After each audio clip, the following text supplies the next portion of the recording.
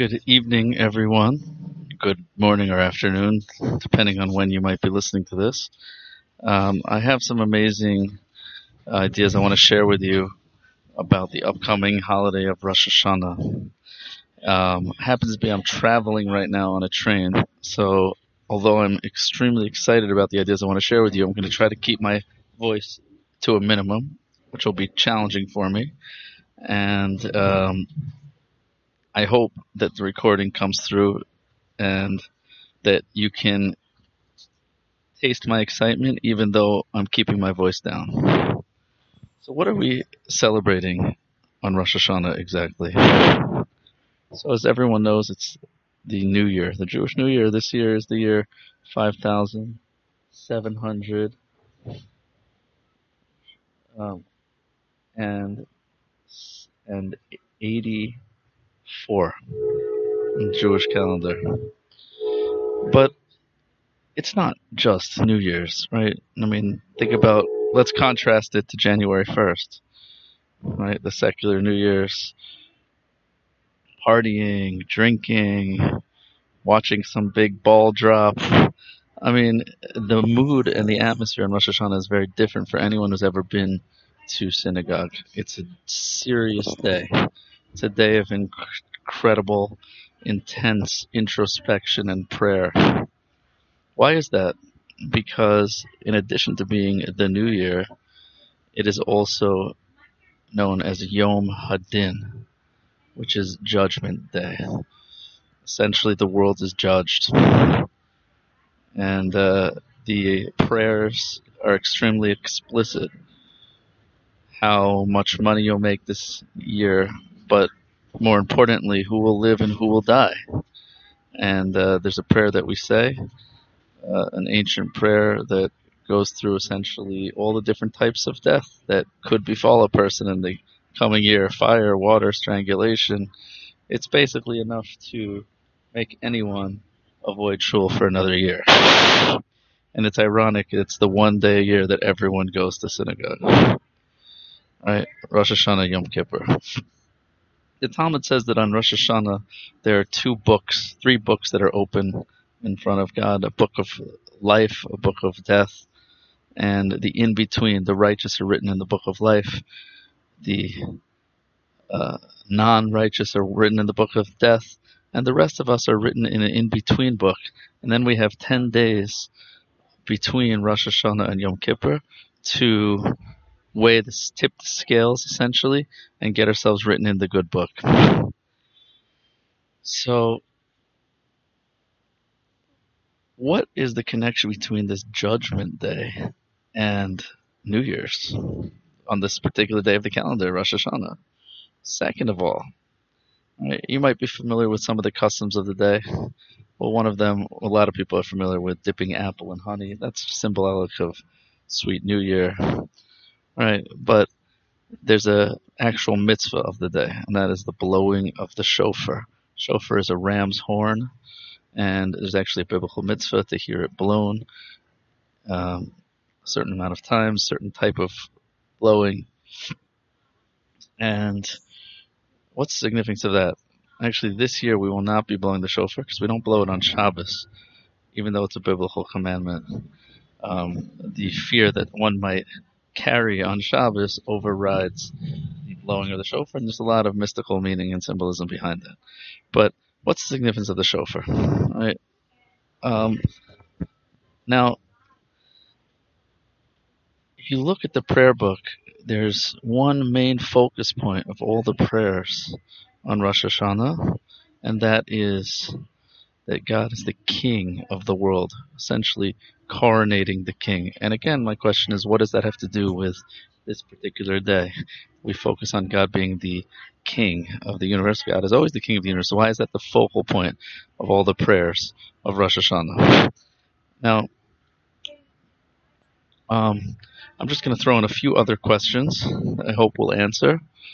What is that judgment, by the way, of Rosh Hashanah? If it's at face value, who will live and who will die, so then what should happen every year right after Rosh Hashanah? All the non-righteous people should pass away, and obviously that doesn't happen. So what is this judgment anyway? What's it all about? And if we're lucky at the end, I want to talk a little bit, share a little bit of Kabbalistic insights as well that just came to me. I might do it in a separate podcast. So what is Rosh Hashanah actually commemorating, right? We understand that Jewish holidays often have to do with cosmic events that took place in history that made a ripple in the fabric of space-time continuum. And every year, when that time comes around, that energy comes back into the world. So what's the historical event or events that took place on Rosh Hashanah? And there are actually several. We're going to focus on one, and that's the first one. That is, if you look at the prayers on Rosh Hashanah, we say Hayom Haras Olam, which means today is the birthday of the world. Rosh Hashanah is commemorating the creation, not exactly of the world, but of Adam. Adam, the first human being, was created on Rosh Hashanah according to one of the opinions in the Talmud, and we clearly accept that opinion. The other opinion, by the way, is that the world was created on Rosh Chodesh Nisan, the month of Passover. And the conclusion of the medieval commentaries is that Rosh Hashanah is when the world was created in thought, and Passover, is when the world was created in action. What that means, we'll have to discuss another time, unless there's time later today. So, we're celebrating the birth of Adam, creation of the world. The day that Adam was created was the day that God became king. Because there's no such thing as a king without a people. So Rosh Hashanah is the birth of Adam. And in modern terms, I want to look at it with the following metaphor. Imagine the CEO of the greatest company in the world. I mean, imagine, Facebook, Google, Tesla, Apple. Take all of the greatest CEOs you can imagine, put them together in one imaginary CEO who has a desire to create the greatest company in world history. So what does he do on the anniversary of the creation of the company?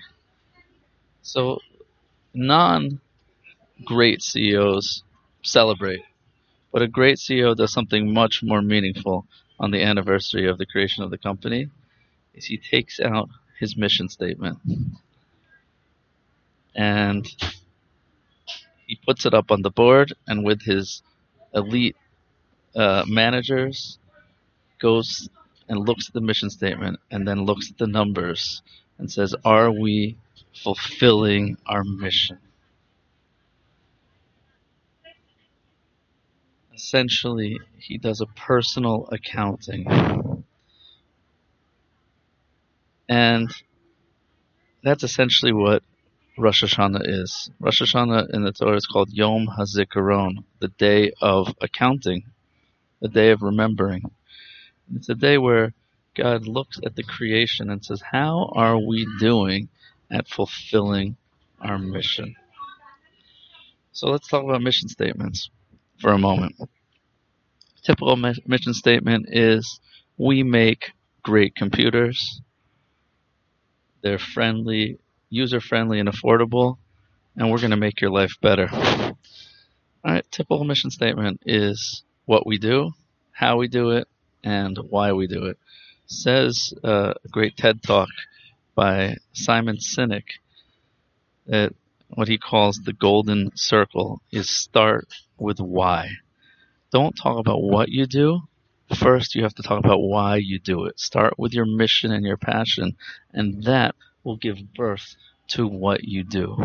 So the first thing you have to know is why you do what you do. And he uses Apple as an example. He says Apple is an inspired organization, an inspired company. Apple's mission statement is something to the degree of, we believe in challenging the status quo, and we make our products great products that are user friendly, and we believe in challenge the status quo. Our mission is to make your life better, and therefore we make great technological products. So first you have to figure out why you do what you do. Then you have to figure out how. You have to know what your talents are, what your unique gifts are, and then those two together will lead to the what you do. Figure out how you can take your passion and your talents and do something to help the world, and that is your personal mission statement. So just like a company has to have a mission statement, each and every one of us has to have a personal life's mission statement. If you don't know why you're living, you don't know what your goal is, so how can you ever expect to accomplish it? So next, after the CEO examines his mission statement, then he has to begin to look at his employees. How are his employees doing? Who needs a promotion? Who needs to be transferred to a different department? Who needs to be fired? And so the CEO on that anniversary day meets with each and every one of his employees. And he looks at their job description, their mission statement, and he looks their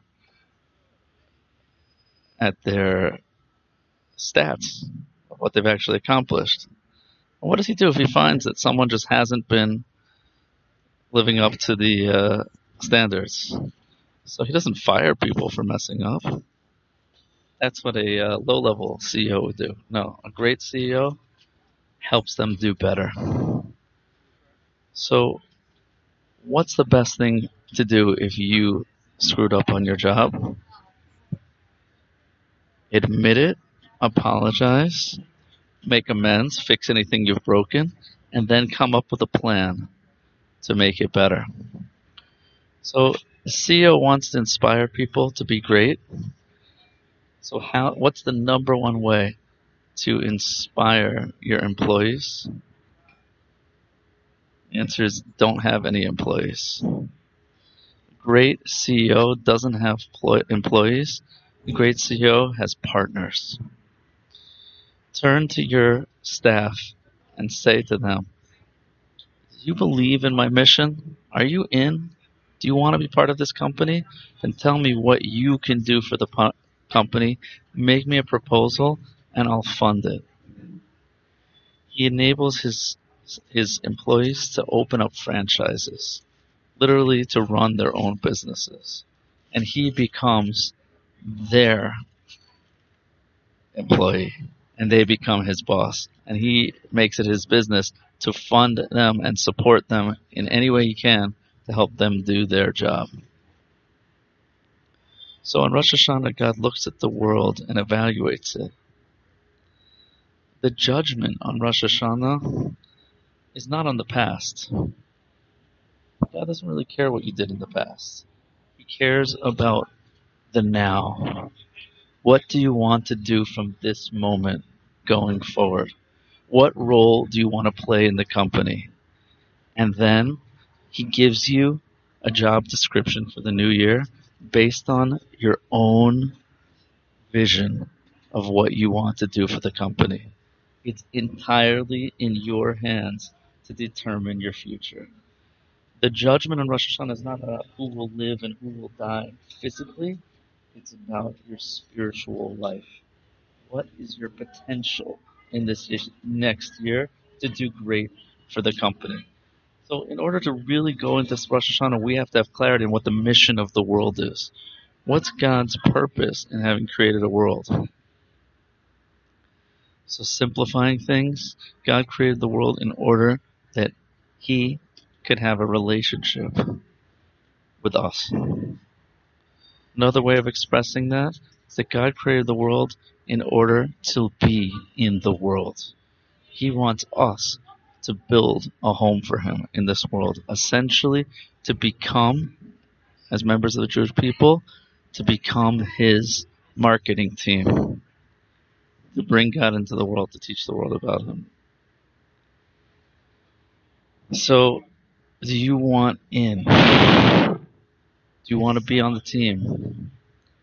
What role do you want? You want to be VP? You want to be a manager? You want to be a janitor? Or you want to, God forbid, play for the other team? Do you want to be working for the competition?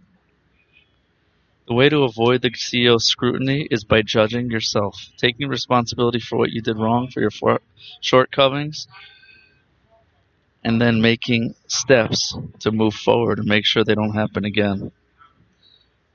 If you want any prayers to be answered in this new year, there's one simple thing you have to do. What's a guaranteed way to convince the CEO to get you whatever material things you need? You want a new car? How do you convince the CEO to get you a new car?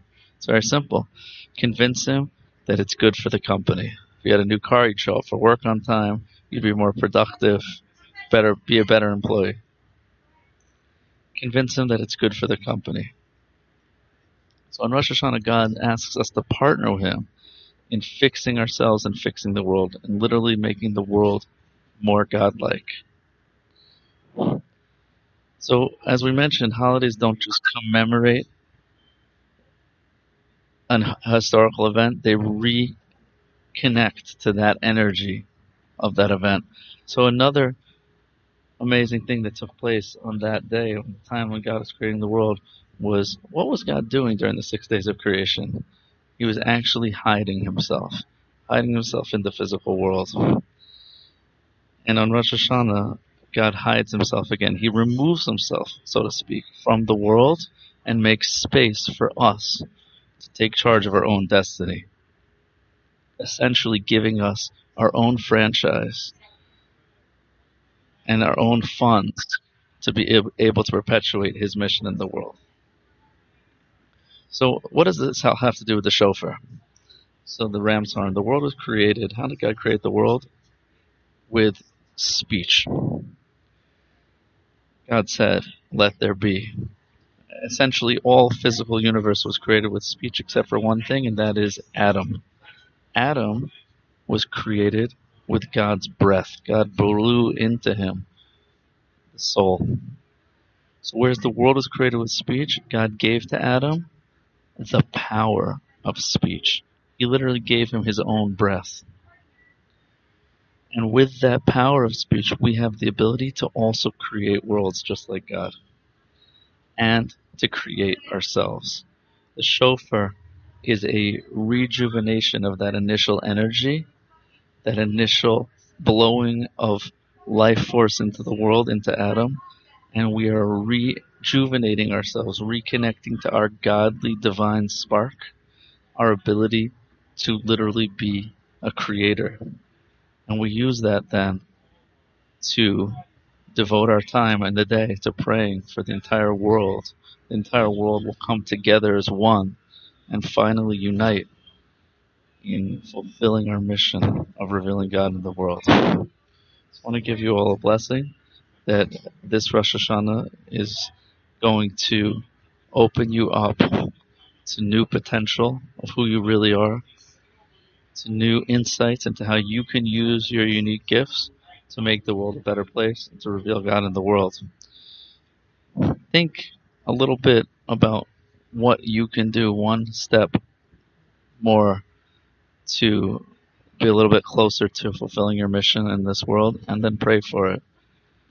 Write down your mission statement, your personal mission statement. Take a few minutes to get clarity on the Jewish mission statement of the world, and then make a list of a few things you can do to actualize that in this coming year.